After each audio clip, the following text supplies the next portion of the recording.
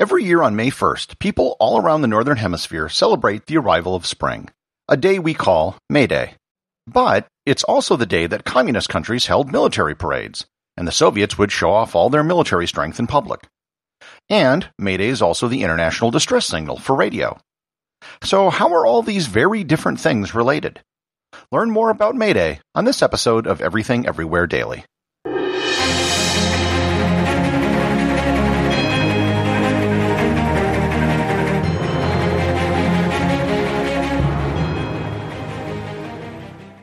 This episode is sponsored by ButcherBox. Summer is right around the corner, and that means cookouts. No matter what your preferred food is for a cookout or a barbecue, ButcherBox can help you make it the best. If you want to serve up some hamburgers, ButcherBox has grass-fed ground beef to make the perfect smash burger. Want to cook up some steaks? Well, ButcherBox has that too, with some of the best cuts of steak such as New York strip, ribeye, and filet mignon. Do you like grilled chicken? Well, ButcherBox has some of the best pasture-raised chicken that you will find anywhere. And if you really want to wow people at your next cookout, you can try grilling some of their wild-caught salmon on a cedar plank. Sign up at butcherbox.com/daily and get a special deal. ButcherBox is offering my listeners a free-for-a-year offer plus an additional $20 off. You can choose salmon, chicken breasts, or steak tips free in every order for a year. Sign up today at butcherbox.com/daily and use code DAILY to choose your free-for-a-year offer, plus get $20 off your first order. This episode is sponsored by Heaven Hill Bottled and Bond Bourbon. I recently had the chance to try Heaven Hill Bottled and Bond, and I can attest to its exceptional aromas with hints of caramel and vanilla intertwining with its oakiness, which provide a well-rounded flavor profile. Taking a sip is akin to experiencing a piece of bourbon history firsthand. Heaven Hill Distillery may be America's most quintessential bourbon distillery. Established in 1935 after the end of Prohibition, the distillery was established by the Shapira family and has remained a family-owned distillery to this day. In 1897, Congress passed the Bottled in Bond Act, which set forth strict rules for any bourbon labeled Bottled in Bond. Heaven Hill Bottled and Bond Bourbon goes beyond the stringent requirements of the law by aging its bourbon for 7 years, not 4. The end result is a gold medal-winning bourbon that truly stands out. Available nationally, look for a bottle at your local store. Heaven Hill Bottled and Bond. Heaven Hill reminds you, think wisely, drink wisely. This episode is sponsored by the Travel Photography Academy. In 2007, I sold my home to travel around the world. I bought an expensive camera that I didn't know how to use and took a bunch of terrible photos. Several years, 100 countries, and tens of thousands of photos later, I'd improved my photography to the point where I was winning national awards, being named Travel Photographer of the Year 3 times in North America. I created the Travel Photography Academy so you don't have to spend the many years that I did to improve your photography. Even though we can't easily travel right now, you can still work on improving your photography at home and in your own community. Just go to travelphotographyacademy.com or click on the link in the show notes to start improving your photography today. I've done several episodes now on the origins of holidays and the calendar, and there seems to be something that every single one of them has in common. Everything seems to have its origin in ancient Rome, and May Day is no exception. The traditional celebration of May 1st dates back to the Roman festival of Floralia, which honored the goddess Flora, who was the goddess of flowers, vegetation, and fertility. The celebration was much more lighthearted than many other Roman holidays, which were often more serious affairs. It was a 6-day festival which was held from April 27th to May 3rd every year. There was another Roman festival that also occurred in early May, but it was held only once every 3 years. Mayuma. Mayuma honored the god Dionysus and the goddess Aphrodite, and it was an event even more wild than the celebration of Floralia. A spring celebration certainly wasn't unique to Rome. Most cultures that existed in places with seasons would have a celebration for each one. A midsummer festival, harvest festival, a midwinter celebration, and one for the arrival of spring.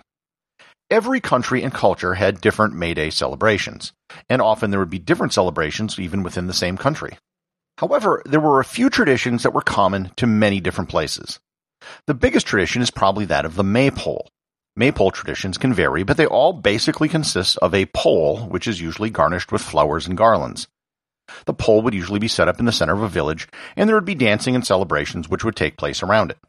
Often there would be ribbons attached to the pole, and young girls would each hold a ribbon and dance around the pole, making the ribbons wrap around it. It's believed that the maypole is probably a Germanic pagan tradition, but it isn't known what the original purpose was. Some scholars think that it was just a celebratory device with no real meaning behind it. As with so many pagan traditions, it survived as Europe adopted Christianity. In 2015, a German cultural group in Mannheim, Pennsylvania, set the world's record for the largest maypole dance, with 326 participants. The world's tallest maypole was erected in Eierlach, Germany in 2010. It measured 57.08 meters, or 187 feet and 3 inches tall. The other big May Day tradition is the crowning of a May Queen. The May Queen is the personification of spring, usually in the form of a young girl. The girl is usually dressed in white, along with other girls who are in her court. She will usually wear a crown made of flowers, and she would be crowned by the previous year's May Queen. Many traditional May Day festivities would also involve a fair, known as a May Fair. The term Mayfair today is a high-end area of London which got its name from the annual May Fair, which was held there in the late 17th and early 18th centuries. In the United States, there are May Day celebrations, but it has never quite had the same importance that it did back in Europe. The first English settlers in the United States were Puritans who didn't celebrate May Day, which put a damper on things taking off over here. So, May Day as a celebration of spring, I think, is something that most of you can probably understand. But what does May Day have to do with communism? Why did the Soviet Union have May Day parades? Were they flaunting their military because of some pagan springtime rituals? The adoption of May 1st with socialist groups really has nothing to do with the traditional celebration of May Day. It's really more of a historical coincidence that it happens to land on May 1st. The date was selected to be the International Workers' Day, also known as Labor Day, in 1889 by the Marxist International Socialist Congress, which met in Paris.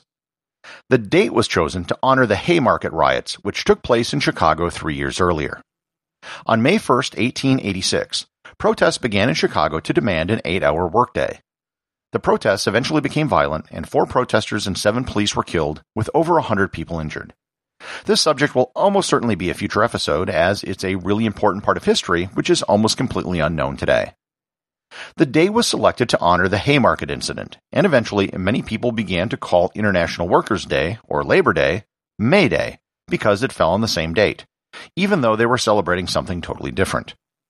Countries that had communist governments kept celebrating May 1st as a holiday, and it was used for patriotic displays in countries like the Soviet Union, hence the parades of soldiers, tanks, and missiles. If you are an American, you might be thinking, but don't we celebrate Labor Day in September? You are correct. And the reason has to do with President Grover Cleveland. Prior to the Haymarket incident, labor groups would often hold celebrations in early September. President Cleveland purposely selected a September date for Labor Day to avoid political overtones of having it serve as the anniversary of the Haymarket affair. States began celebrating a September Labor Day in 1887, and it became a federal holiday in 1894. What few people know is that May 1st is officially recognized as both Law Day and Loyalty Day in the United States. A fact which I'm guessing almost no one knows, as I had never heard of it until I began researching this episode. Both Law Day and Loyalty Day were established by Dwight Eisenhower in the middle of the Cold War and were intended to serve as a counterbalance to the left-leaning May Day celebrations. The American Bar Association will do some outreach on Law Day, and there are about a dozen small towns in the United States which still hold events for Loyalty Day. So, we got the spring stuff and we got the communist stuff. Why in the world is May Day used as a distress signal for radio? Well, it has absolutely nothing to do with May 1st and everything to do with a quirk of language. First, May Day, when used as a distress call, is spelled as one word, whereas the holiday, May Day, is 2 words. Prior to the development of voice radio, known as radio telephone, everything was done via radio telegraph and Morse code. The international distress signal for radio telegraph is SOS, which is a very easy thing to transmit. It's just 3 short, 3 long, 3 short. The concern was that SOS wouldn't work well with spoken. The letter S could be confused with yes or other words. The word Mayday was selected by Frederick Stanley Monkford, the officer in charge of radio at the Croydon Airport in London in 1923. Most of the flights at the time went between London and France, and it just turns out that the word Mayday sounds identical to the French word for help me. The use of Mayday didn't really have any particular meaning in English. Other than that, it was very easy to understand and not easily confused with anything else. In 1927, it was adopted by the International Radio Telegraph Convention as the International Distress Signal for radio. So, you got a Roman flower goddess dancing around a pole, a 19th century labor riot in Chicago, and a radio code for distress that are all things that intersect with each other on May 1st, aka Mayday. The associate producer of Everything Everywhere Daily is Thor Thompson. If you'd like to support the show, please donate over at patreon.com. There is content only available to supporters, merchandise, and even opportunities for a show producer credit. If you know someone you think would enjoy the show, please share it with them. Also remember, if you leave a 5-star review, I'll read your review on the show.